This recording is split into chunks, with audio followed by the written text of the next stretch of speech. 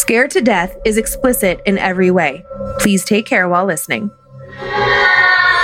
Whether thou art a ghost that hath come from the earth, or a phantom of night that hath no home, or one that lieth dead in the desert, or a ghost unburied, or a demon, or a ghoul, whatever thou be, until thou art removed, thou shalt find here no water to drink. Thou shalt not stretch forth thy hand to our own. Into our house enter thou not. Through our fence break through thou not. We are protected, though we may be frightened. Our life you may not steal, though we may be scared to death.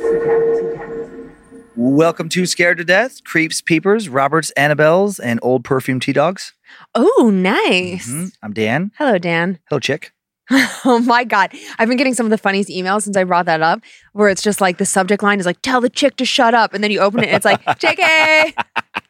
I love you guys. I love you guys so much. You've been killing me. Somebody was like, tell her to be subservient. Oh yeah, that's some times I know. I've been complaining so a lot about you. Well, you know, us won't Polish. Submit. Yeah, well, Polish monsters tend not to do that. We're into December with this episode. Less than a month left in 2023. That's insane. Almost a quarter of the way through the 21st century. Holy shit balls. Yep. Yeah, it's wild. Wow. Cool and interesting. Thanks to all the creeps and peepers leaving ratings and reviews lately. They do help us so much. Keep them coming. Keep the good ones coming. Thank you. Much appreciated. Yeah, you can take your bad ones somewhere else. And how many stories does the chick have for us today, Sweet Lulu? This broad has one. Yeah, well, you know. This broad. This broad. I should just shut up now. I have one long story. Okay. It's a really good haunted house story. Ooh, I love those. I love those. I know you do. I'm here to serve you. Good. Finally, some subservience. I'm back to my standard two. Back to a more traditional episode this week. My first tale revolves around a demonic attachment. And my second deals with ghosts connected to a tragic past. And that's all I'm going to give away. Sorry, guys. On Time Suck, Dan just did this episode about the Cleveland kidnappings, like Ariel Castro. Yeah. And him and Tyler and Logan, there's just this like remix of this song. And now it's in my head. And I can't stop. Dead giveaway. Dead giveaway. Dead giveaway. We ain't ribs with this dude. It could only be better if he came out with like a, ooh, yeah. Yeah. Okay, you ready to show your socks? Oh, God. I'm sorry. Yes, I have to really focus because I can't get that song out of my head. Now, these are very cute socks, but also from the bottom, they are hilarious. If you... Wait, Lindsay, turn your feet. If you can read this, tell me more scary stories. This whole sock situation, it feels like a slow play into an OnlyFans account. Well, you know I have a wiki feet, right? Do you know? Yeah, I know about wiki feet. Yeah. Well, I didn't start it. Somebody else did it. I don't know. Okay, let's take a vote. Should Lindsay have an OnlyFans with just her feet? I'll do it. I'll do it just for fucking fun. Actually, I'll do it. If you guys support it, I'll do it, and then we'll just donate the money. Okay, you said it. Okay. You heard it here. I'll run a poll on Patreon. Oh, boy. Here we go. 2025 is going to, or 24 is going to be real interesting. No setup for this first one. If you're ready, we're just going to get right into it. Go, bro. Time now for the tale of The Darkness Finally Awakens. Joy was a registered nurse, living with her husband, who worked as a welder for a large refrigeration company, and their 3 young daughters. In the fall of 2010, she was in the basement of her home in Louisiana, looking for an old suitcase. While sifting through stacks of boxes and piles of her family's junk, she started to feel something watching her. She looked around to see if maybe her husband or one of their girls had followed her downstairs, but saw no one. She resumed her search, but then stopped again when she heard footsteps. The sound was so clear, it was obviously originating from the same room. Looking around once more, still, she saw no one. She shrugged it all off as her mind playing tricks on her, found her suitcase, left the basement, and pretty soon, she forgot about it all. And for a few months, nothing else eerie or upsetting would happen. Then on the 23rd of November 2010, some of Joy's co-workers organized a trip to a haunted plantation in Mount Hermon, just a few miles from the Mississippi border. Joy's husband worked away from home a lot, and she felt very rarely got the chance to do fun things away from home or work, so she agreed to go. Although she didn't really believe in ghosts, she was still excited to try something new, and she ended up thoroughly enjoying the trip. They took a tour of the beautiful old estate and learned a lot about the plantation's tragic history. It was sad, it was terrible, but also interesting. The house was built in 1804, once sat on some 200 acres of land, a massive piece of property, The house was full of numerous beautiful antiques and a lot of original furniture. Joy and her coworkers were told on the tour that the man who had the house built was a colonel, and that his spirit was very much still active in the house and around the grounds. While the history part was, again, interesting, neither Joy nor anyone else on their tour experienced anything out of the ordinary, which initially reconfirmed Joy's lack of belief in the supernatural. Once back home, Joy's husband let her know that something had come up quickly, and he'd be out of town for work the very next week. He was leaving the very next day. He'd be out of town for a week, leaving the very next day. Before he hit the road again, Joy wanted to show him all the photos she had taken on that tour of the plantation. And then in one of the photos, Joy saw something upsetting in the corner of a mantelpiece, a face. An old, stern-looking face with beady eyes and a beard. She immediately flashed on the supposed ghost of the colonel. Her husband claimed he couldn't see anything, though, no matter how hard he looked. Joy couldn't stop seeing it. How odd. If anything, the more she looked, the clearer the image became for her. While she still wasn't convinced what she was looking at was indeed the ghost of the plantation, she also found it hard to put it out of her mind and could not stop thinking about it. The next day, while her husband was out of town, Joy took a nap after her shift before the girls were due home from school, and she didn't sleep long. She was woken by what sounded like someone walking around downstairs. Wondering if her husband had perhaps forgotten something and had to come back home and grab it, she got herself out of bed and went down to look. She called out, but no one answered. She looked around, but no one was there. However, she felt just like she had previously in the basement, as if someone were watching her, and she couldn't shake that feeling. Then she saw the light in one of the rooms she had just looked in start to flash on and off rapidly. As soon as she moved back towards the room, the light turned off and stayed off. Joy was now overcome by the feeling of a strange kind of pressure on her body. It was as if she was deep underwater, the weight of all the heavy liquid above threatening to crush her. The air itself felt heavy like that. It was hard to breathe. She froze, focused on her breathing, tried to talk herself down and not panic, and soon the pressure relented, and while Joy was still spooked, the house around her at least felt normal again. Did she just have a panic attack? Or was it something else? A few days later, after not experiencing anything else strange or worrisome, Joy's husband returned home. It was a Friday night, and the couple were in the living room after just putting the girls to bed, about to relax together and watch a movie. Joy heard her youngest daughter's voice and went to check on her and tell her to go to sleep.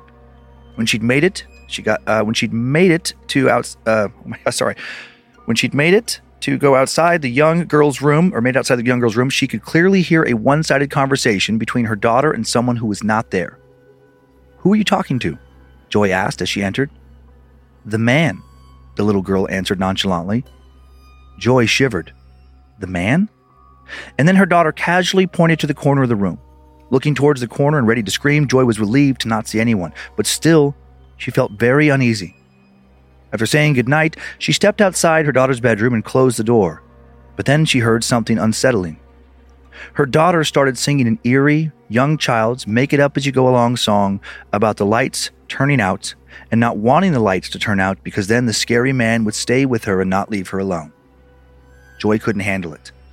Her little girls were trying so hard to be brave and strong and not bother her parents, but as she sung, her daughter's voice was filled with so much fear and sadness, and it broke Joy's heart and scared her.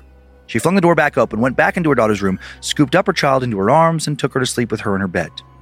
Even though she herself hadn't seen anything, she didn't think her daughter had just imagined that man. Something strange, maybe even sinister, was going on in their home. And in her gut, she thought it had something to do with the face in the photograph she'd taken at the plantation, the colonel. She became obsessed with that photo and now started to take pictures all around her house, especially if a room felt off in any way. She was hoping to capture the face again. Then maybe her husband would see it. Maybe the two of them could figure out for sure what seeing the face meant, what it wanted, how to get rid of it. But she could never capture it and photograph again. For several days, nothing new and noteworthy occurred. But then one night, Joy and her husband were sleeping when their bed suddenly began to violently shake. Still half asleep, scared and confused, Joy shot up like a bolt and sat upright. And that's when she truly saw him for the first time. She wasn't able to photograph him, but there he was, the face from the photo, the man in the corner of her daughter's room. There, at the foot of her bed, stood a dark figure, almost solid black, though she could still make out a few features, such as a stern face and a beard. Suddenly, an unforeseen force threw her back down on the bed, and she felt an intense pressure circle around her throat. Once again, it was hard to breathe.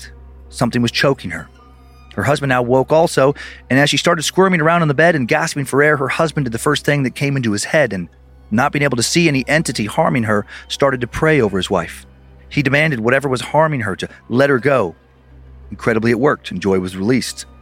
She choked and sputtered a bit, but she could breathe again. The dark entity she had seen at the foot of her bed was gone. The air around her had returned to feeling normal, and she didn't feel anything touching her or watching her. But she was still understandably, absolutely terrified. And now her husband was also scared, but for different reasons. He hadn't seen anything, and was more worried about his wife's mental health than he was about the possibility of some ghost. Adding to both of their terror, Joy's husband was due to leave for a few days again in the morning.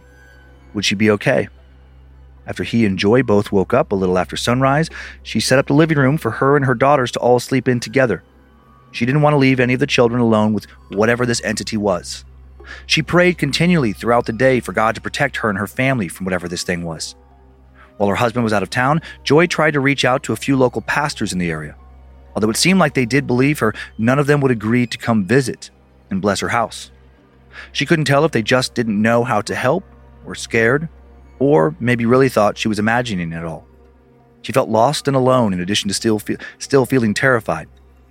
She had no idea what to do, but knew she had to do something. The first night her husband was gone, while laying on the couch in the living room with her girls, her oldest screamed out of nowhere as if she'd been hurt, and then showed her mom her arm where she said she could feel a burning pain. Joy rolled up the sleeve of her daughter's pajamas and couldn't believe her eyes when she saw, scratched into her daughter's skin, an upside-down cross with a pitchfork above it. Her fear now turned to anger, and Joy began to shout at the spirit, demanding it to leave her home. This accomplished nothing other than seeming to enrage the spirit, for Joy was now thrown to the ground and then dragged across the floor before being released. While she could now no longer feel the thing touching her, she also knew it was still nearby, watching her, enjoying its torment of her and the children. At her wit's end, Joy ordered the children to run out to the car, planning on taking them to stay the night at a hotel. However, sadly, Joy would soon learn that escaping this thing would not be nearly that easy.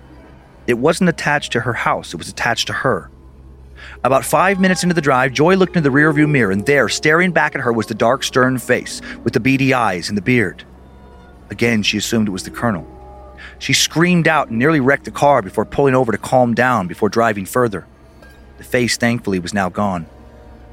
Once she was able to get not just herself calmed down, but also her kids, she turned the car around and, feeling defeated and realizing that they wouldn't be safe anywhere they went, she drove back home.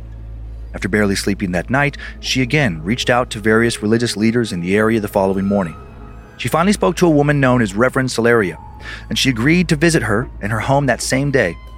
After arriving and being greeted at the front door, the Reverend said she could feel evil as soon as she entered the house. The atmosphere was heavy and uneasy. She told Joy that the only way to get rid of the malevolent and possibly demonic spirit was through faith, that only God could save her and her family from torment. She blessed the house and prayed for hours, and then eventually the atmosphere felt lighter, and finally, it felt good and safe to be in her home. Joy truly believed the spirit had been banished.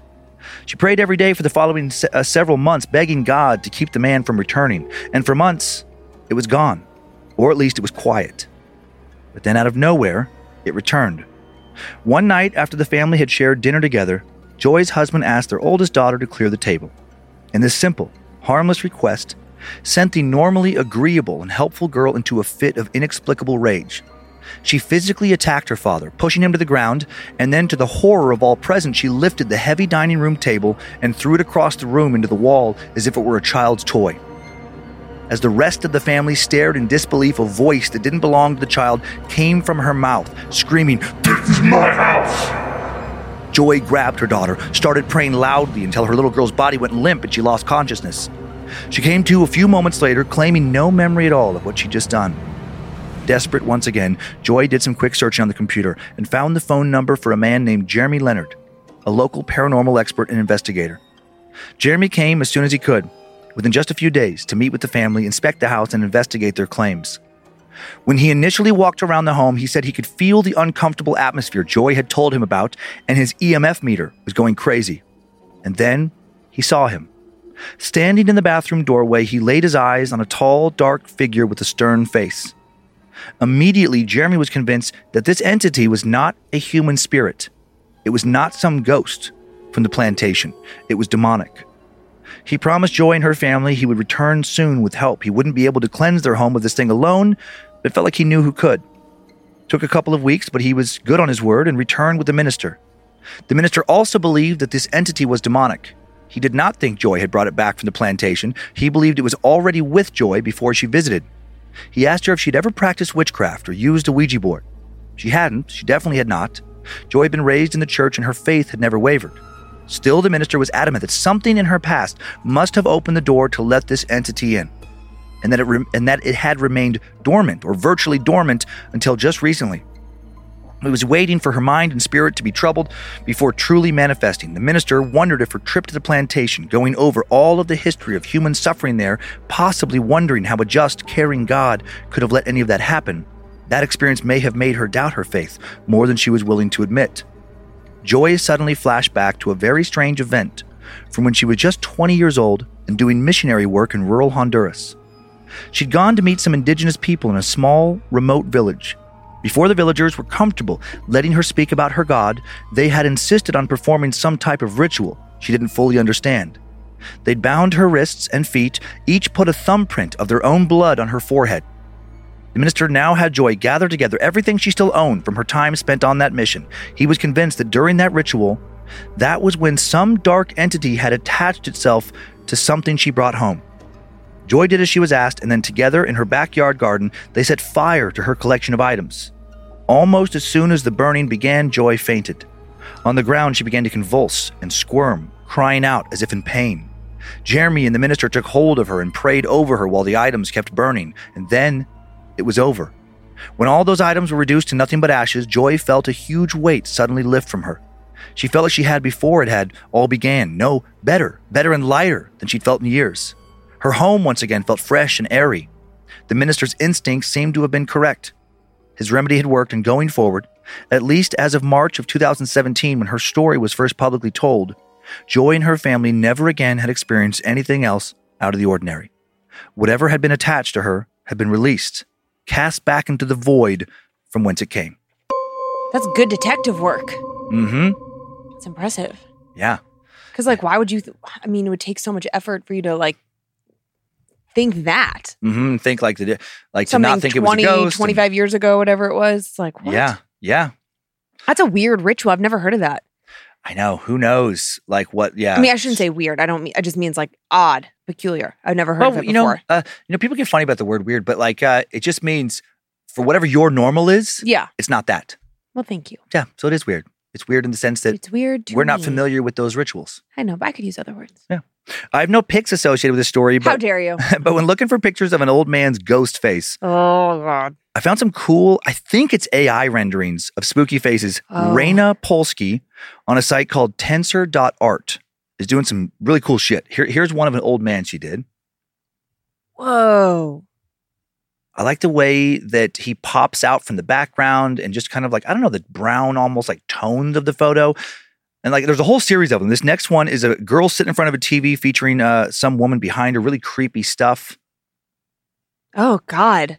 Oh, somebody just sent me an email about white-eyed children. Oh, really? I was like, that seems worse than black-eyed children somehow. And then the last one, just another girl sitting in front of a TV with three girls in the TV. Her eyes are white. Their eyes seem to be dark. I love this photo. It's just, there's something really creepy unsettling about that. Yeah, unsettling. Like the way the foreground is lit and it's so shadowy in the background. It's there's a door back there. Uh-huh. And I'm like, is there something in that door? Probably. I don't think so, but the vague shape of some entity. Yeah, totally. Yeah, it gives me the chills. Definitely. When you said, I think it was AI, I should have wrote down this name, but you showed the Cholula. Cholula is the hot sauce. Chalupa? No, there was the creature guy, and you had showed Cthulhu. Cthulhu.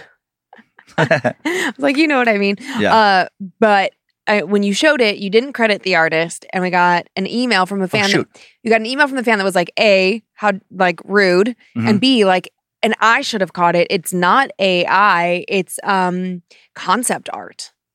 Oh, yeah. And I've like forgot about that's like a whole incredible thing. Like I worked on like a bunch of like Marvel DC shows. Yeah. And the artists that come in that like you just speak words to them and then they are like, is this what you mean? Is this what you mean? Until you get it just right. And then they take that and you work with like special effects and practical effects and the costume department. We have a fan who's huge in that world. And I think his handle on Instagram is Jay Morans. Oh, yeah. I'm bad at remembering handles, but I can see his face. I can see his face too. Yeah. Sometimes what'll happen on pictures, just so people know, is like, I guess I should get better. Is like I think there is some kind of thing. I'm remembering it now. That's okay. We all make mistakes. Well, I think you can right click and do sourced. You can find where it first was posted. I think because what will happen when I'm rushing around throwing those in, usually kind of like at the last second, right before we record. Yeah, it's the last thing you do. Yeah, last thing I do. The article like it appears in won't like sometimes it'll appear in multiple places. Yeah, and they don't credit it. They don't credit. So it's like it's hard. I don't know who did it unless it comes from the person's site. Yeah. Or they actually beneath the picture they credit it. But I think there is a way to right click and find out where it first showed up. Yeah. That concept art is so cool. Okay, now back to this story. Yeah. That's kind of fascinating about the picture that they couldn't see the same thing in the photograph. Her and her husband? Yeah. Yeah, that really threw me for a loop. I was pretty heavily focused on that for a while. What if someone could mess with your mind like that? To where it's like, how upsetting would that be? Is if you take a photo of someplace and you see like this demonic face clearly almost like becoming more vivid. Ugh. And every time you show it to people, they're like, no, it looks fine to me. My God. It'd be so much worse than everybody being able to see it. Well, yeah, because then it sends you into that like, am I having a mental breakdown or am I possessed? That like fine line of not knowing which is which when you're like, I go to work, I am a functioning adult, I don't understand. And it, especially when it's just in this one realm, like if everything else, if you're like driving down the road, you're like, okay, but when you look at that billboard, what do you see? Okay, yeah, that's what I see, but it's just in this one photograph. Yeah. I mean, I guess process of elimination. And then I thought the symbol was weird that ended up on the kid's arm, upside down cross with a pitchfork. I was like, it's just like some more traditional like satanic imagery as far as, like occult imagery. I don't know what it actually means. Yeah, like me that either. symbol, but I've heard of that symbol before and seen that symbol before. Yeah, but that's a good story.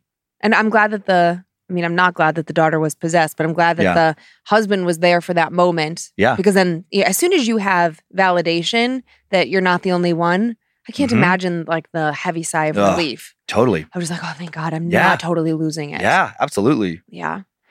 Are you ready to leave rural northern Louisiana and head to one of my new favorite parts of the country, an area around Los Angeles? Oh, Topanga Canyon. Mm-hmm. How did I know? Because Dan sent me he's been sending me listings to houses that we can't afford in Topanga Canyon. They just look cool. He's like, look at this. Look at it. I'm like, that's okay. Yeah, they're cool. It's a cool area. I just love that we lived there for so long. I can't believe you were never in Topanga Canyon. Never went there. I can't believe you didn't go hiking there. Like Topanga Canyon's so great. Sorry, I failed you. Before moving on to more scares, time for this week's quick in-between story sponsor break. Thanks for listening to our sponsor deals, Creeps and Peepers. Yeah, after spending a few days down in LA appearing as a guest on several podcasts promoting this and other shows, I stumbled upon Topanga Canyon. And like the subject of the story, I fell in love with it. And I immediately started searching forums on my trip to find a story set there. Funny. Just to have an excuse to talk about it. Fair amount of story setup. It's a little bit of a slow burn, but it gets good before jumping into the paranormal aspects. What was supposed to be a dream quickly became a nightmare for my wife Angie and I before it thankfully became a dream again. Angie grew up in the Los Angeles area. She was born in Burbank, spent most of her childhood in Sherman Oaks, and then ended up going to school in Santa Monica High School before going to college just a few miles down the road from her parents at UCLA. I grew up in a very different place, Buffalo, New York. I feel like Buffalo is a lot cooler than most people give it credit for being, but the weather does generally suck for 4 to 6 months out of the year, every year, if you hate the cold. And I do hate the cold and the snow. I don't ski, I don't snowboard, I don't ice fish or play hockey or even go sledding. I don't even like a snowball fight. I hate shoveling a driveway or digging a car out of the snow or driving through the snow or, well, you get it. I'm not a fan. I love sunshine. I like a hot summer's day. I love palm trees and the beach. My parents took all of us to Disneyland, Knott's Berry Farm, Universal Studios, Laguna Beach, Hollywood, and Santa Monica on a huge family vacation when I was young. 7th grade, I believe. And man, did Southern California leave an impression on me. So beautiful, so much to do, no snow, like ever. And of course, this would stick out in the memory of a 7th grade boy. So many gorgeous girls. Girls playing volleyball in bikinis on the beach, rollerblading around the promenade, cute tan girls with sun bleach hair and big white smiles. It was heaven. I knew before we headed home that someday I would live in this magical place. After not getting accepted to USC, UCLA, or Loyola Marymount, I was worried I'd have to wait a bit. But I did get accepted to UC Irvine. Not quite the same vibe, but close to LA in the same weather for sure. And after graduating, I was able to get an accounting job at Providence St. John's right in Santa Monica, less than 2 miles from the 3rd Street Promenade, the boardwalk, and the beach. And then my job led me to bumping into Angie, a super smart, gorgeous, blonde-haired, tan-skinned California girl who was about to finish her junior year at UCLA. After she graduated, she got a job as a biomedical engineer. And so we stayed in the area, an area I'd fallen in love with even more than I thought I would. Yes, the traffic sucks. Yes, it's really expensive. And yeah, maybe there are quite a few more pretentious douchebags and starfuckers in LA than there are back in Buffalo, but that weather, the food, the ocean, it can really be such an enchanting place. However, a couple years into our careers, even though we both had great jobs and no kids, we were still renting and renting and renting. First, we rented an apartment in Brentwood, then a small house in Silver Lake. Finally, after almost a full decade of renting, we'd saved up what would be a fortune in Buffalo, enough for a down payment on a palatial estate, but not enough for a nice house with a big yard in most of LA, especially closer to the beach, back towards Santa Monica, where we wanted to live, where we wanted to raise kids, have a dog, all that good stuff. So now the big question was where to buy. What could we afford, and where would we have the space we wanted? We looked at Venice, loved the bohemian feel of that place, but were worried about the crime. We looked at Studio City, but felt that it's maybe a little too suburban, buttoned up. Malibu is beautiful but too expensive. Pacific Palisades is maybe a bit too pretentious. We checked out Woodland Hills, also too expensive for what you get in the best parts, or in other parts, kind of old, outdated, stuffy, and honestly, pretty ugly. But driving back from Woodland Hills, we drove through an area I'd never been in before. One Angie never even told me about. She'd forgotten about it. A hidden gem. Topanga. Set in the Santa Monica Mountains, mostly in and around Topanga Canyon, it feels in most parts like you're far from the hustle and bustle of LA, way out in the country in another world. But at the right time of day, you're within an hour's drive of Venice, LA, Hollywood, and most of the San Fernando Valley. And depending on where you are in Topanga, you can be within a half hour of Santa Monica, Brentwood, and the Palisades, Malibu, and more. You're up in the lush, beautiful mountains, you're close to the ocean, there's a creek running through the area, tons of hiking and biking trails. And the best part, you can still buy big chunks of land, as in a few acres big. And the land was cheap enough for us to either do a custom build or find some old home that maybe Neil Young or Mick Fleetwood or Jim Morrison or Joni Mitchell may have spent time in, or lived in, or recorded some of the songs you've heard 1,000 times in. It's a cool, artsy place. Before we both went to bed that night, we drove through the canyon. We both knew Topanga was our place. It was where we were going to buy a house and raise our kids. And a little over 3 months later, we had an offer accepted not too far from Trippett Ranch. A little over 3 acres. About a half acre for the building site and surrounding area for a yard, pool, etc. And over 2.5 acres of mountain and raw land to ensure we'd have privacy. An oasis for the kids and us. We could have a big dog, a couple big dogs, a pack of big dogs. And also still be in an area where there were other kids in the neighborhood and great school options. And now you're probably starting to think, is this a ghost story? Or are you working for Topanga's Board of Tourism? I'm getting to the spooky stuff soon, I promise. After we bought our land for way less than we would have expected to pay before looking into Topanga, now came the more expensive part, building a custom home, starting with nothing. Ugh. I mean, no driveway, no water, no sewer access, nothing. Initially, we planned on staying where we were at in Silver Lake and continuing to rent until the place was finished, but that was going to take at least 18 months. And the commute between the two places is rough. And we loved the property so much we didn't want to wait. We wanted to be there now. So after the driveway was paved and all the utilities were in place, we decided to be adventurous. We bought a used Airstream, had a little concrete slab with utilities connected to it, set up on a flat part of the property, and just started living there. It was fun to watch the progress being made in real time. Well, sometimes also infuriating when it seemed like no progress was being made, but mostly fun. Angie and I bought a little set of lawn furniture, and we began a nightly ritual of setting out under the stars, eating dinner, feeling the breeze blowing off the mountains and out towards the Pacific, stargazing, dreaming together, and having a cocktail or two. We'd also enjoy the smell of a few orange trees someone had planted on the property many years ago. At one point, some previous owners had a house about 30 yards from where our home was being built. The remnants of the old stone foundation is still there. And it seems like they had a garden near the house and a variety of fruit trees near that. 4 old orange trees were still standing when we moved in, and boy did they ever smell good. I often found my gaze drawn towards them. And one night, about a month after we'd settled into that Airstream, I saw them. Time now for the tale of the girls around the orange tree. I was staring at 3 child-sized, shadowy shapes. It was shocking. It looked like the 3 of them were playing Ring Around the Rosie, spinning around. At least I think they were doing something like that. It was hard to tell because their shapes blended into the rest of the darkness and other shadows around them.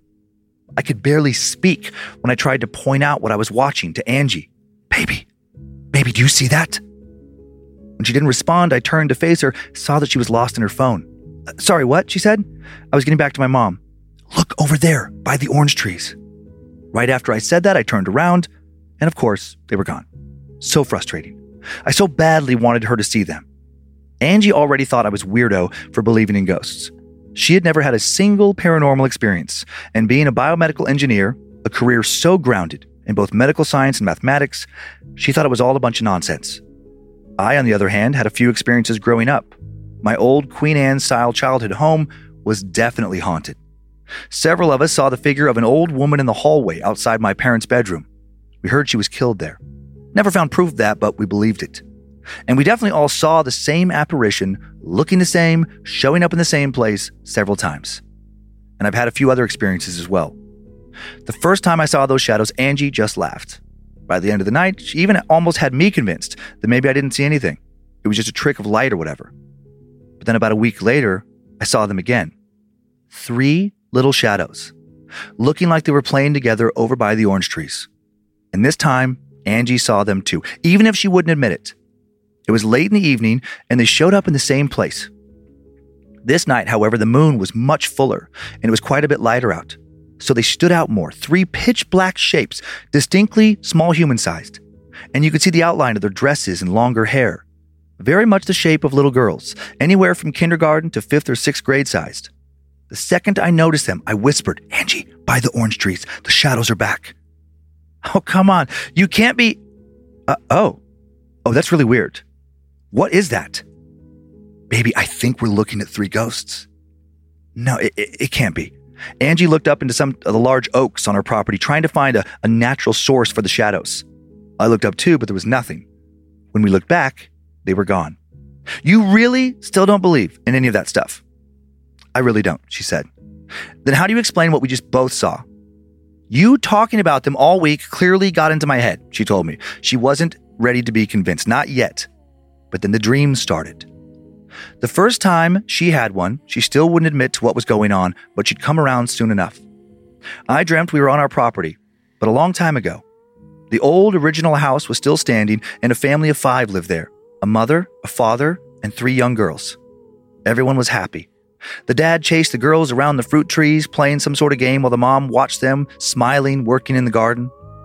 But then suddenly, time jumping around like it does sometimes in dreams, the dad was gone, and all the joy in the family had left with him. And something was wrong with the mom. She seemed especially depressed, and the girls seemed concerned, anxious, afraid of her. She just sat on the porch and stared off into the distance. The girls kind of played a game, but clearly weren't having any fun, just going through the motions, and they were keeping their eyes on their mother. And that was it. I woke up. I told Angie about it the following morning, and just for a moment, I saw a flicker of recognition in her eyes. I'd soon find out she had just had that same dream, that exact same dream. A few nights later, I had the dream again. And now Angie will confess that she did as well. She said she didn't tell me after the first time because she hoped it was a one-time thing and didn't want to fuel my obsession with the shadow girls we'd seen. We both now connected those shadows to our dreams, but Angie still wasn't ready to fully admit the connection was supernatural. She wanted to believe that me seeing some odd shadows, thinking they were the ghosts of little girls, led to her also interpreting normal shadows as being girls the second time when we both saw them, and then that led to us having the exact same dream. But having the exact same dream 2 separate nights at the same time? She'd never heard of that before. She still told me she was going to file it all under coincidence, but she had to admit it was a very strange coincidence. The third time it happened, though, which was the very next night, now she knew something outside the realm of science was going on. She still wouldn't use the word ghost, but she knew something very unusual was occurring, something outside the realm of coincidence. The dream had now shifted. It started out the same. Everyone happy. The dad chasing the girls around the fruit trees. Mom watching them all from the garden. Time jumping forward. The dad's gone. The mom's depressed. The girls are anxious. Time jumps forward again. Now the girls are huddled together near the orange trees and the mother is screaming at them. And she looks very unwell. She'd lost a lot of weight, dark circles under her eyes. She was holding a big wooden mixing spoon in her hand, heading towards the girls. She raised it, about to strike one of them when I woke up. I sat up in bed and my heart was racing. And at the exact same time, Angie woke up. I knew immediately what had happened. I quickly shared the details of my dream, stared at Angie the whole time I relayed everything. Her eyes widened. Halfway through, she said, "What the fuck is happening?" When I finished, I felt a powerful urge to go outside and just look towards the orange trees. I knew those shadows would be there. I made Angie come with me, and she squeezed my hand hard the moment we both saw them. "Felix, what is this? Who are they?" There were those 3 shadows again, not circling around this time, though. It looked like they were all holding hands, standing still, and silently staring back at us. We both felt the most powerful sense of fear and sadness while we watched them watch us. We both got the chills, felt our hair stand up on our arms, and had tears well up in our eyes before the figures vanished. I don't know, I said back, but I think they're trying to tell us something. The following morning, before heading out to work, I walked over to where we'd seen the girls and the air felt different, like static electricity. I walked back towards the airstream, the feeling went away. Walked back towards the trees, felt it again. What was happening? We'd get our big clue that same night, another dream, a nightmare this time. The first mental snapshots were the same as before, but now instead of waking up when the mother went to hit one of her girls with a spoon, I watched the strike land, and then another and another. The mother was swinging wildly while the oldest girl tried to shield the younger 2 from the blows. Then the mother fell to her knees, sobbing, and the girls huddled together away from her, crying. It was so sad. Time jumped ahead again, and it was much worse. It was the middle of the night. The mother walked out of the front door carrying one of the girls limp in her arms. She walked over to a spot near the orange trees and laid the body down. Then she walked back into the house. She looked like a zombie, her moves robotic. I could feel so much pain and sorrow wafting off of her. She came out of the house again with another limp body in her arms. She laid it next to the first, then walked into the house a final time before coming out with the third girl. After laying her body next to the other 2, all of them completely still, she walked behind the house and then returned with a shovel. That was when I woke up. Angie was still sleeping, but she was making terrible sounds and writhing her body around like someone having a nightmare. I shook her awake and she screamed. It startled me so badly I actually fell off of the bed. When I popped back up, Angie was sobbing. I didn't even need to ask her now. I knew she had had the same nightmare, which she told me later she did. At that time, I just held her for a bit, and then once she'd calmed down some, I told her I felt like I needed to go over to those trees. She wouldn't come with me. She told me she didn't want to see anything else. The whole thing was really starting to scare her, and now she was starting to worry that our life in what was supposed to be a dream house was going to be a disaster. I left the airstream and walked outside. I looked but couldn't see any shadowy figures by the orange trees. I walked over in the dark and felt that electric charge in the air again. After standing there for a few minutes, I turned to head back into the airstream. Ah! I let out a scream as the shadowy figure of the mother from my dreams stood before me. As clearly as a real living person speaking to me, I heard her in my mind say, "Please, give them peace. I'm sorry." And then she was gone. And spontaneously, I started sobbing now. I felt insane. It was the most intense, powerful, overwhelming feeling of sorrow I'd ever experienced, by far. I knew what I needed to do now. I told Angie what happened, what we needed to do, and we stayed awake until the morning. It was a Saturday morning, and one of the subcontractors working on our place came over early to work.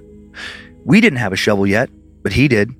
He let me borrow it. He warned me not to dig around the orange trees before calling 811 in case there was a buried power line or something, but he also didn't think there would be anything. I took my chances. The tree roots made it rough in a few moments, but overall the soil was pretty soft and easy to dig down into. While Angie stayed inside, I dug and dug and dug, and after about 90 minutes, I hit something. Bone. Human bone. I grabbed a trowel or some sort the contractor had and used that to dig around the bone and quickly uncovered more bones. That's when I stopped and called the police. I'll summarize the rest as quickly as I can. A forensic team ended up digging up the remains of 3 girls under that orange tree, buried decades earlier in a shallow grave. Through dental records, their identities were determined. They used to live on the property. They'd gone missing back in the 50s when their mother also disappeared. Their father worked at a factory of some sort in Santa Monica and had died months earlier in an accident. And the mom, widowed and in a bad financial situation, went mad with grief. She left the area, ended up taking her own life in Texas about a year later. No one knew all of this back in the 50s. They didn't know where she went or what happened to the girls. Now it was clear that she had very likely killed them. The police said, very likely. Angie and I knew for sure she did. We practically saw it happen. The police were a bit shocked by why I decided to dig where I did, but also not suspicious of me. I wasn't even alive when the girls were killed. Once their remains were identified, I asked if we could pay to bury them next to their father. To the officer's credit, they helped me locate his grave in Santa Monica in the Woodland Memorial Cemetery, and we were able to bury them in the same plot as their father. Had a proper burial ceremony and everything. After that, we never had any more strange dreams about the girls or ever saw their shadows again. But now, our daughters see them. We have 2 girls of our own, and Bella, our oldest, who is 4, has told us on numerous occasions when we've heard her talking while it seems like she's playing alone that she's with her friends.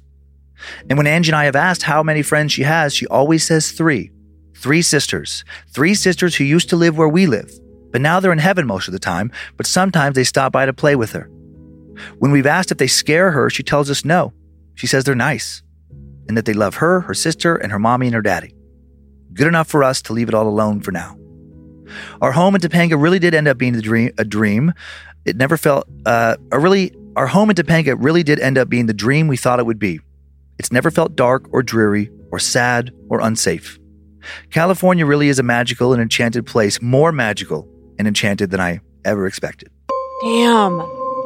I knew as soon as you said that they had daughters, I was like, oh no. Oh no. Mm-hmm. But I'm happy that that's actually very noble to then pay for the burial. Mm-hmm. And I would like to believe that if we solved some long murder, mystery, missing child thing that we would do something like that. Yeah. If you can do it. Yeah. I mean, there's no family and, absolutely. Et cetera, yeah. No pics associated with that story. Oh, but you're going to show us Topanga Canyon, aren't you, Dan? Here's a pic of an old house where Neil Young used to live.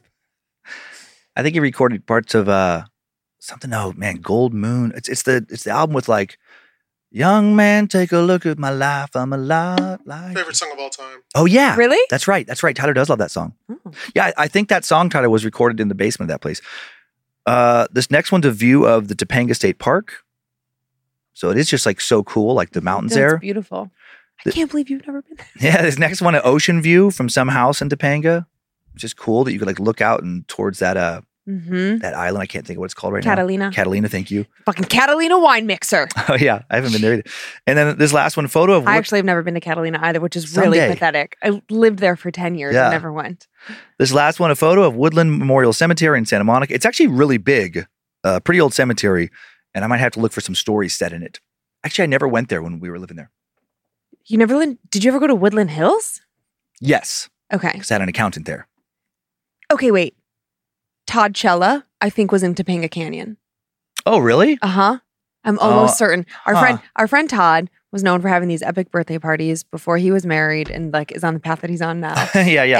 And oh my God, the record company played his 40th birthday. But before they were who they are now, he was just a huge fan. He was always a festival guy, whatever. And it was in Woodland Hills if it wasn't in Topanga Canyon. Yeah, I don't remember. Because there's also that giant mall in Woodland Hills. And that's why I know Topanga Canyon is because having literally been a professional shopper, you'd have to go to every mall within 100-mile radius of Los Angeles. And so, but Topanga Canyon is so cool. So cool. I would like to see it in the day because I drove through it. I've shot there before. I drove through it. Terrible time to drive. I shouldn't have. But I just remember thinking this would be cool. Because I was driving from one podcast to another. Wait, what cities were you going from? I was going from Woodland Hills, a podcast there, with Whitney. Oh, yeah. I'll talk about it later. So, Whitney Cummings' podcast to Annie Letterman's podcast, and she's in Venice. Oh, yeah. And so I was like, oh, this would be cool. But I wasn't thinking it was dark. She can afford to live in Venice. It is so expensive now. Yeah. Yeah, it was dark, and it was pouring rain, and that road is so windy. Yeah. That I was it was not good. The visibility was terrible, but I just remember thinking I got to come back here sometime in the day. Remember when we were in Seattle for my birthday a couple years ago and it was pouring rain and I was losing my mind driving? Mm-hmm. I like made I was like, everyone shut up. Yeah. And I just, that like dark rain, Oof, yeah. windy roads, terrible combo. Mm-hmm. Well, welcome to Topanga Canyon, Dan. Yeah. I'm glad that you liked it. I wondered, I had wrote down very early when they started to have the dreams, like, was it going to be like a flashbacky, premonition-y kind of like storytelling? And I knew as soon as you said the 3 girls, I wrote down the first thing when you're talking about them around the tree, cemetery ? Orange tree. It's like, I knew they were buried there. I knew it.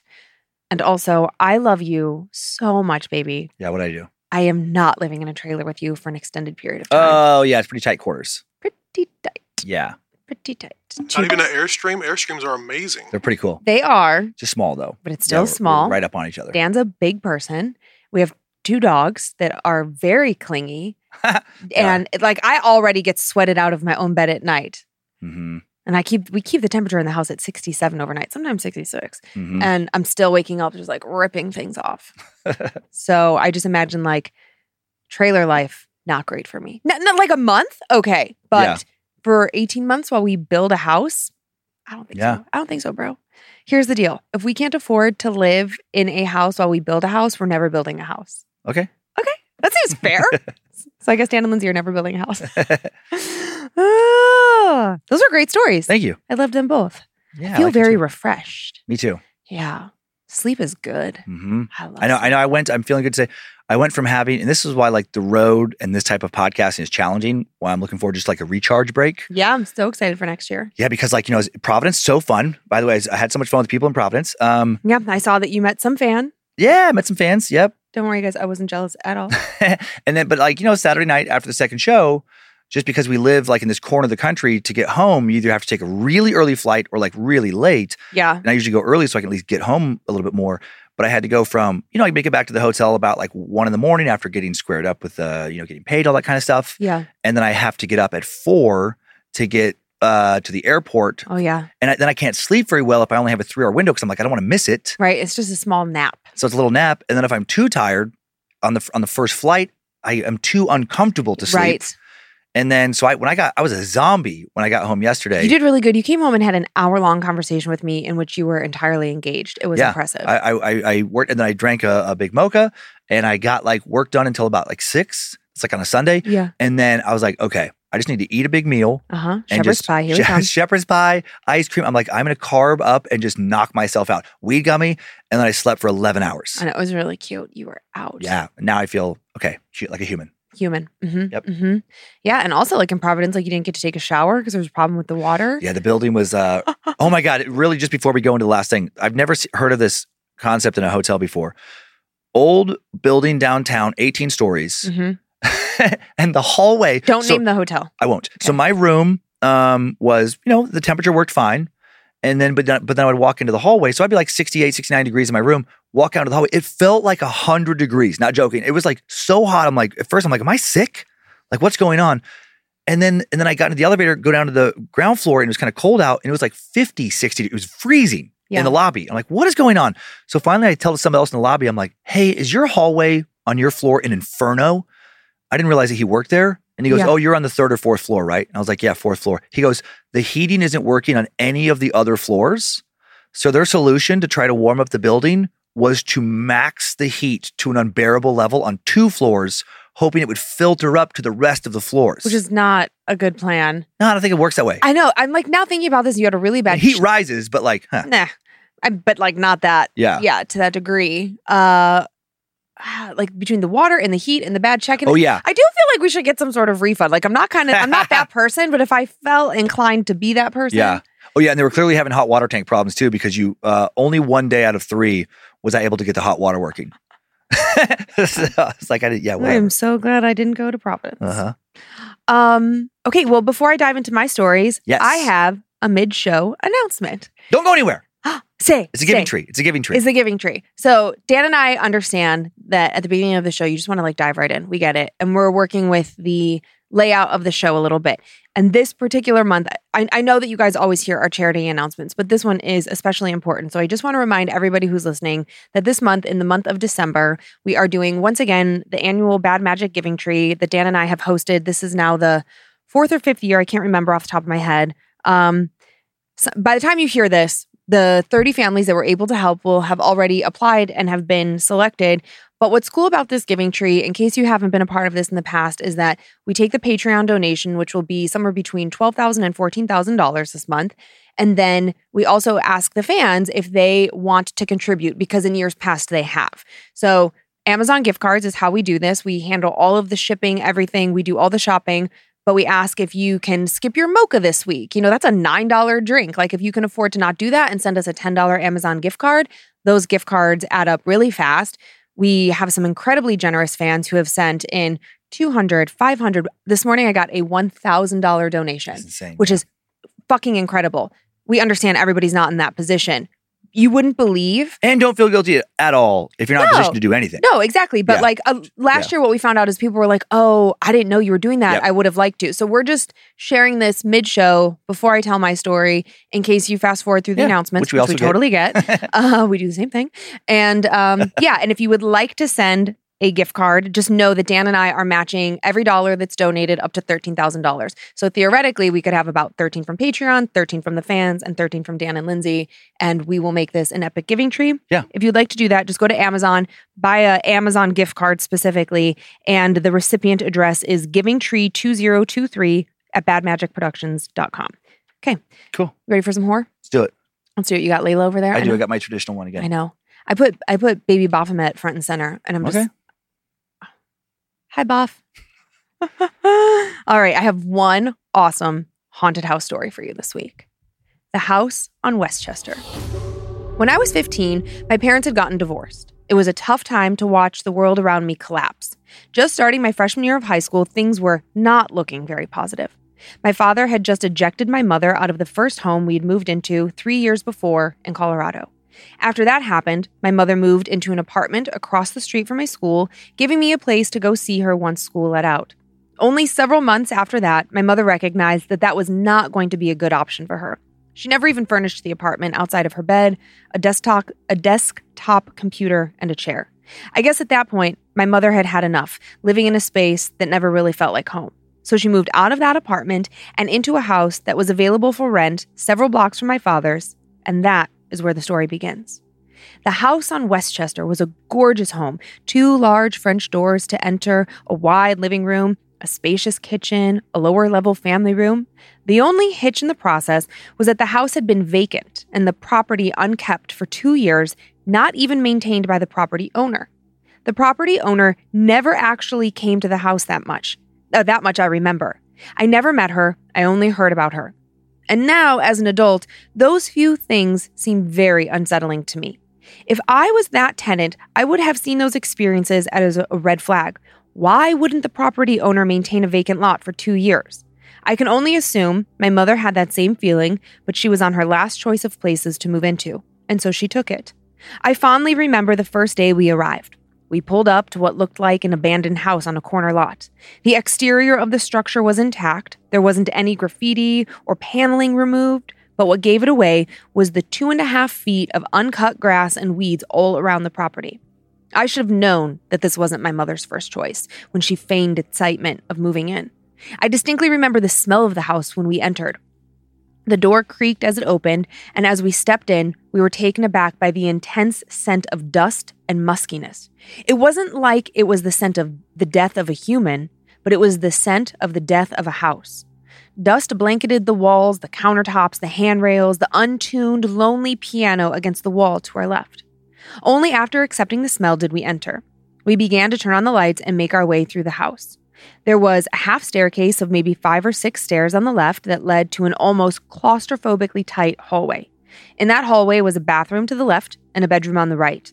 That bedroom was taken by my oldest brother, who was 19 at the time and prepping to ship off to Navy boot camp. My other brother specifically requested the basement bedroom, which he'd not even looked at yet. The upstairs hallway continued from the bathroom, turned a sharp left with a door all the way at the end of the hallway. That was the master bedroom and, of course, my mother's room. There was a hard wood-floored room that came off the same hallway that was decided to be the study. But at the initial turn, there was a door that led into a third room. This room was appointed to me. As the door opened, more dust and musk caressed our noses as we looked up upon a partially furnished room. Directly ahead of me was a canopy bed, queen-sized and mattressless. To my right of that, at the end of the room, was a long, waist-level dresser, and to the right of that, a wardrobe, kitty corner to the closet. As we chose rooms, we began to clean the inside of the house and get the house to a livable condition. My brothers and mother began to move in our furniture, while my job was to mow the yard. I did not realize the sheer size of the yard until I started to mow it. I made several passes from one end of the yard to the other, and then I began to feel a sharp pain radiating from my right calf. It continued to increase with intensity with every step I took, consuming my very motor function until I stopped. I quickly released the lawnmower and started to roll up my pant leg. The pain was excruciating. As I rolled up my pant leg, my leg was covered in a black and yellow color that only after looking at it for several seconds did I realize was hundreds of yellow jackets. Through the pain, I was able to frantically swipe the wasps from my leg and observe the reddened flesh. I could feel tears of pain running down my face as my eyes caught the giant hole only several feet behind me where the yellow jackets were now swarming. I had disrupted their hive by running over it with the lawnmower. I quickly went back into the house, limping down the second set of stairs and into the garage, where I scoured the many boxes and shelves for wasp spray. There it was on the shelf, an unopened can of long-distance wasp spray. Now I could get my revenge on that hive. I walked out of the garage, through the house, and back out to the yard, making my way back to the mower. I walked to where the hole was, but when I got there was no hole and there were no wasps. Did I merely imagine it? I thought. I didn't. My leg was still burning, and I rolled up my pant leg again to see that there were still red marks all over my calf. I looked around for the hole one more time, but I never did find it. As I continued to mow the lawn once again, my mother and brothers returned to the moving truck and began to move boxes and furniture into the house. Mowing the lawn took the rest of the day, and as the sun began to set, I made my way into the house. As my mom turned on the lights in the house to illuminate all the work they did, the house came to life. The house looked immaculate, clean, like a home. Little did we know, this was probably the moment that the house actually did come to life. Things were normal for the first couple of months. The first unusual thing that started to happen about 3 months in was that the television in the living room would turn on in the middle of the night. At first, we thought it was faulty wiring or something along those lines, causing the TV to turn on. The weird thing about it was that when the TV would turn on, it wouldn't turn on to the channel we had left it on. It would always turn on to static. When it first started happening, the TV was almost silent. I would wake up and faintly make out the sound of static, but as time went on, the television continued to turn on in the middle of the night, but the more it did, the louder it became. Until one night, it turned on so blaringly loud it woke me up. It didn't wake my mother up, though. She used to sleep with the large fan on, loud enough to keep the other things going on in the house from waking her. I went downstairs to turn the TV off, and as I made my way back to my bedroom, I passed the bathroom. The door was open, the light was off, and then suddenly the toilet flushed, scaring the shit out of me. I quickly reached my hand to the bathroom and turned the light on to see who was there, but no one was. Confused, I turned the light off and returned to my room. The next couple of nights, the TV would turn on as usual, and then the toilet would flush as I would return to my room. And then one night, I finally remember an evening I was home alone. My mother was at a family friend's and my brothers were out doing God knows what. I was in the living room watching TV into the late hours of the night. When I was done, I unplugged the TV. I didn't want to be woken up in the middle of the night again. I hadn't slept all week in the first place. I walked up the stairs, around the corner, and into the hallway towards my room. I walked into my room and I lied down to go to sleep. And later that evening, I was woken by the sound of static from the TV in the living room. Frustrated, I flung the covers off, looked at my clock on the dresser next to me on the large wooden TV in my bedroom. It illuminated 3 a.m. I walked downstairs, around the corner, and saw that the TV was in fact on. I walked down the second flight of stairs towards the TV, and I looked behind it to see if it was still unplugged. And it was. And it was at that moment I realized these weren't just random things happening in our house. This was the night I finally comprehended we weren't the only people living in this house. I quickly turned off the TV and made my way back upstairs. And as I walked up the steps to the kitchen area where our dining table was, one of the 6 wooden chairs swung out from underneath the table by itself. I paused only for a moment and watched as the other 5 chairs then swung out from under the table. I jumped and ran quickly back to my room, closing the door behind me. I lied down in bed, quietly staring at the ceiling. I then started to hear footsteps in the hallway, and then the toilet flushed. There was no light coming from the hallway. I knew it wasn't my brother coming home. The footsteps got closer and closer to my room, getting heavier as they approached my bedroom door. I pulled my blanket up over my head, shut my eyes as I heard the knob on my door begin to twist. The lock clicked and the door creaked as it opened slowly. I crunched my eyes shut tight until I felt slight movement above my blanket. Not like it was being pulled at or grabbed, but it was moving ever so slightly. I could hear it. It was the sound of heavy breathing, labored breaths. I tightened my grip on my blanket, never wavering with my grasp, and then it stopped. Silence fell over the house once again, and I somehow fell asleep. I awoke the next morning, blanket still over my head, and as I pulled it down, I noticed something was different in my room. I leaned forward and looked at the dresser at the far side of my room. My TV, a very heavy wooden tube TV I was incapable of moving by myself, was no longer on the left side of my dresser. It was now on the right side of my dresser.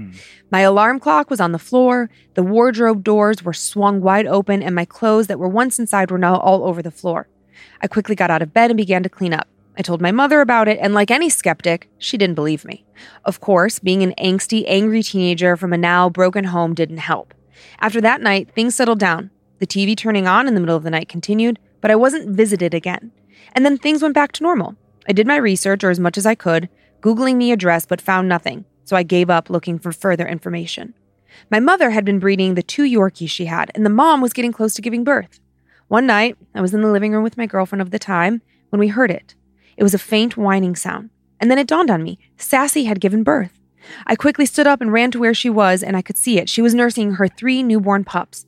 I was fascinated by the sight of a dog that had never given birth before, instinctually knowing how to bite the cord and clean her puppies. It was a marvel. But then things took a sour turn. It was only a couple days after she gave birth that tragedy struck the puppies. I came home from school and my mom was in the kitchen, sadness apparent on her face. One of the puppies had died. It was sad, but there were still 2 alive and well. Until the next day. I came home from school to hear whining coming from Sassy in the study, and I quickly ran up to find her licking one of the 2 puppies as the other nursed. I knelt down and studied the one she was licking. It was lying there immobile. I reached down and picked it up. I held it, looking at its stomach, hoping to see it breathe, but it did not. It had died, and I was heartbroken. I told my mom when she got home, and she took the puppy to the vet. The vet told her he couldn't find a single cause of death. Nothing jumped out at him. The healthy puppies had been healthy until they died. He assumed that they had some canine form of SIDS.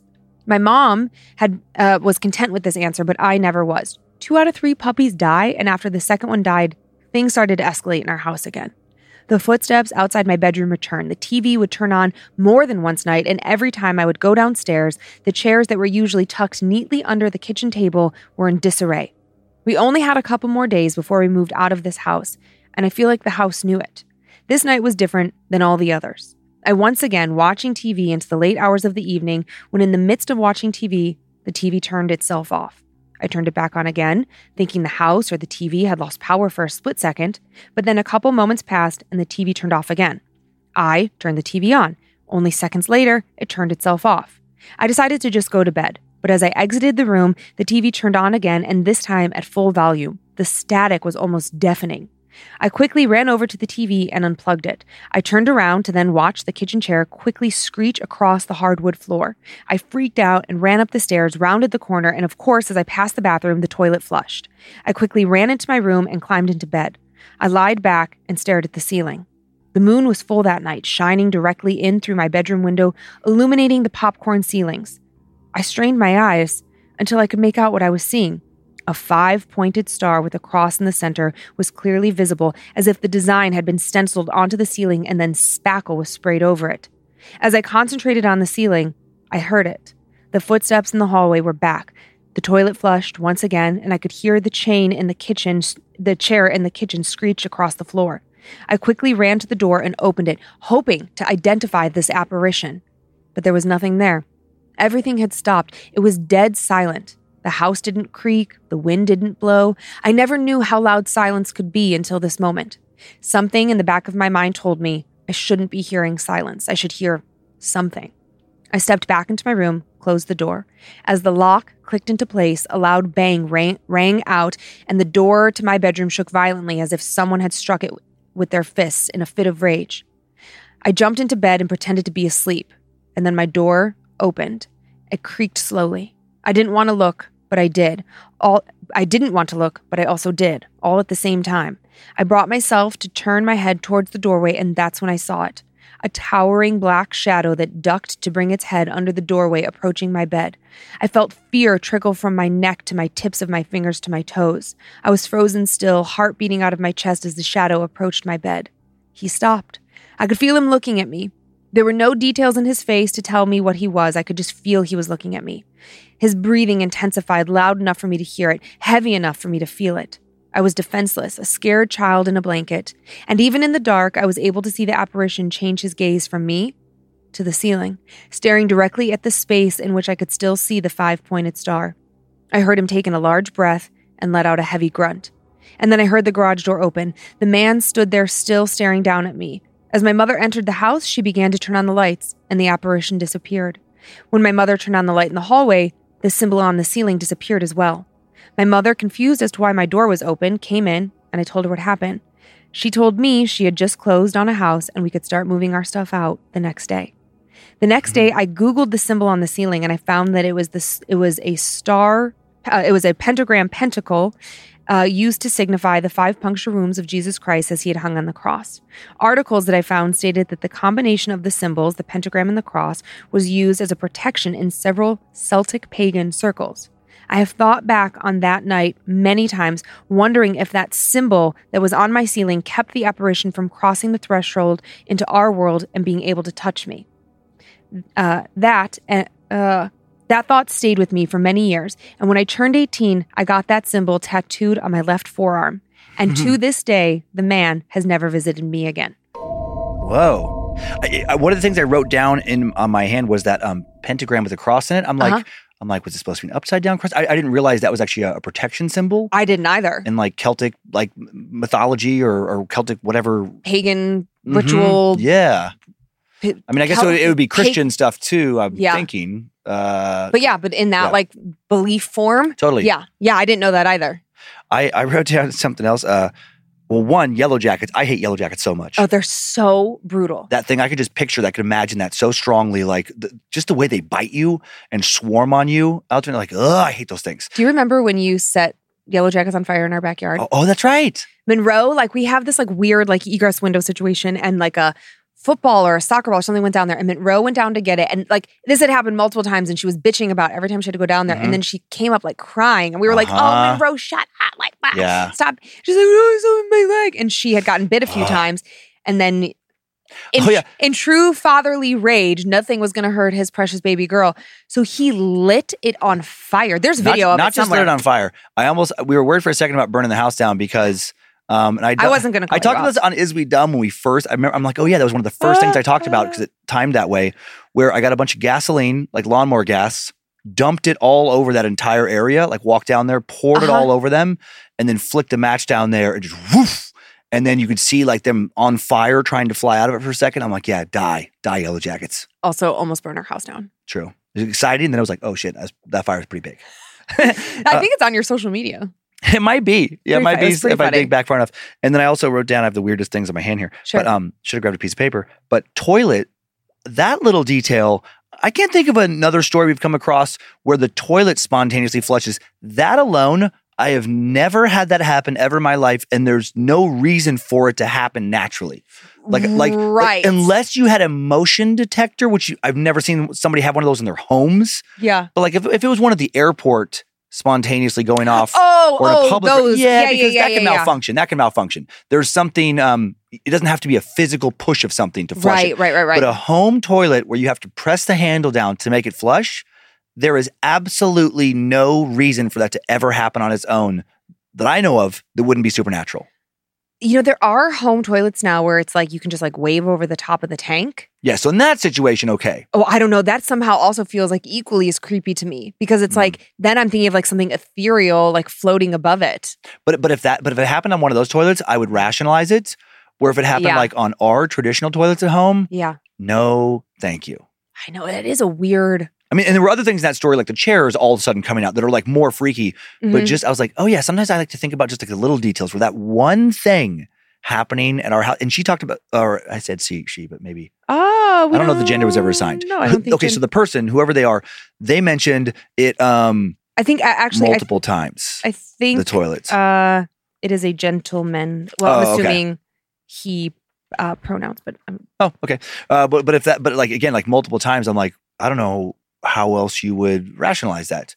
Obviously, in the context of that story, there's other things going on. Right. But even just that's enough. Yep. If we had our every feels a little weird, and then the toilet goes off by itself a couple times, that sucks. Can we move? No, we live with the fear.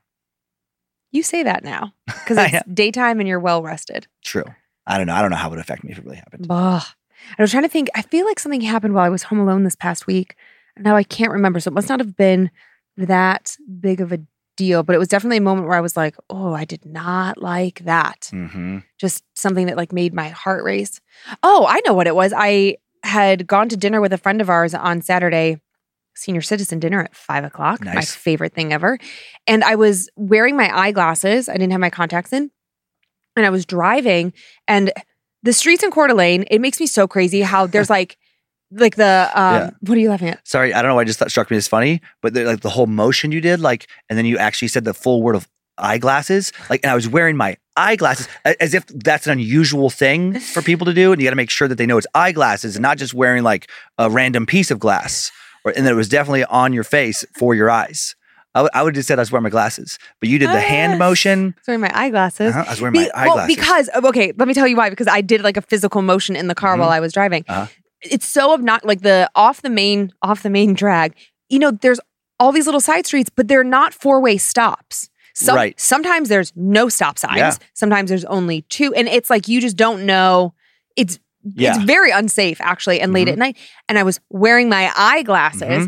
And I like got to an intersection and something like out of the corner of your eyeglasses, out of the corner of my eye, I saw something, and I took my glasses off. I wiped them.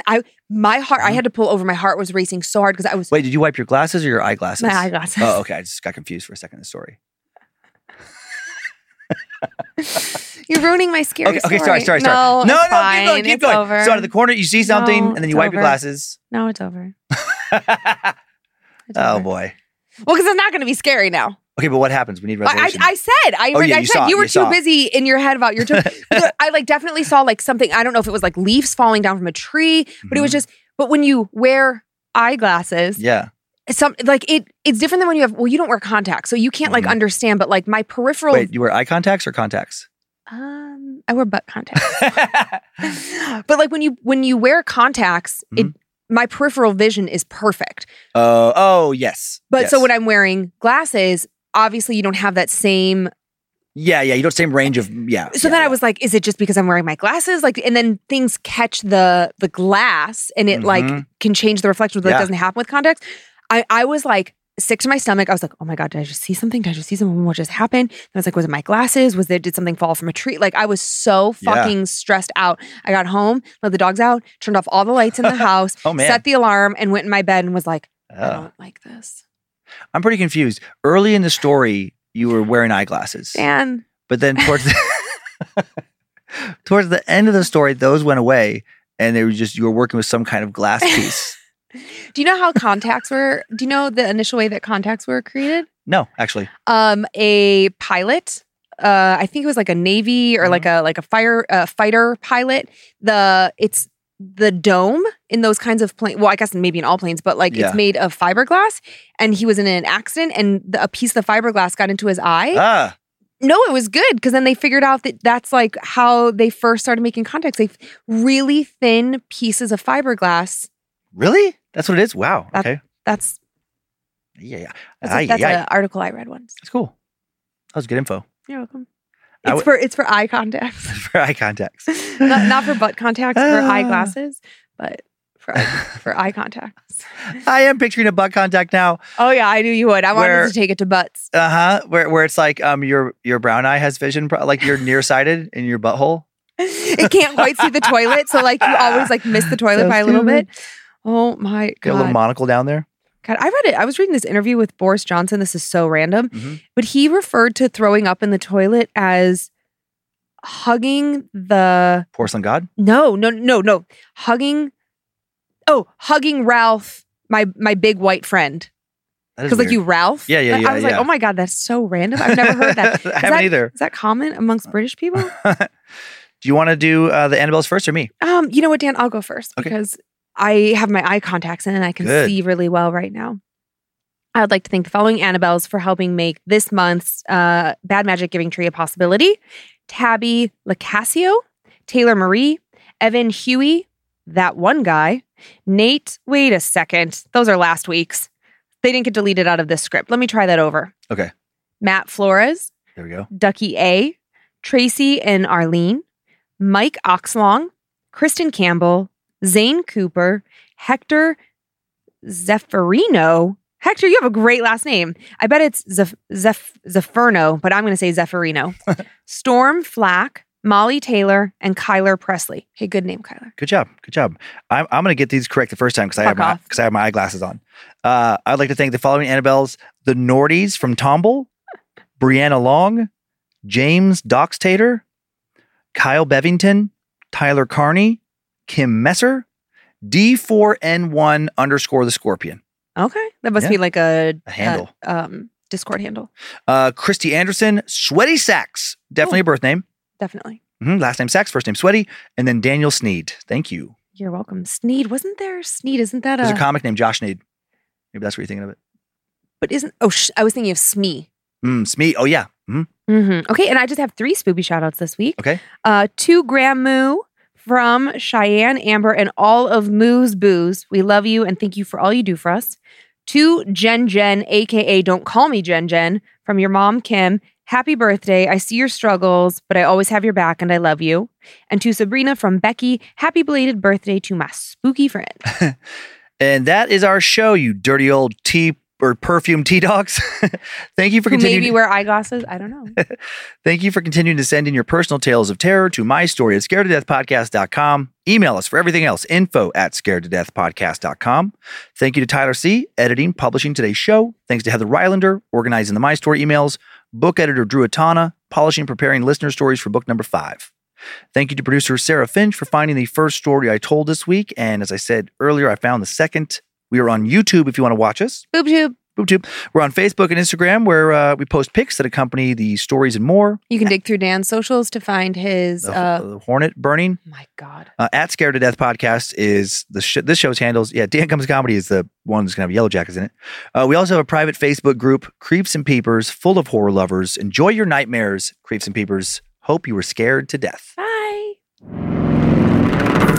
If spirits threaten me in this place, fight water by water and fire by fire. Banish their souls into nothingness and remove their powers until the last trace. Let these evil beings flee through time and space. Evil may pass through, but hath no home here within, scared to death.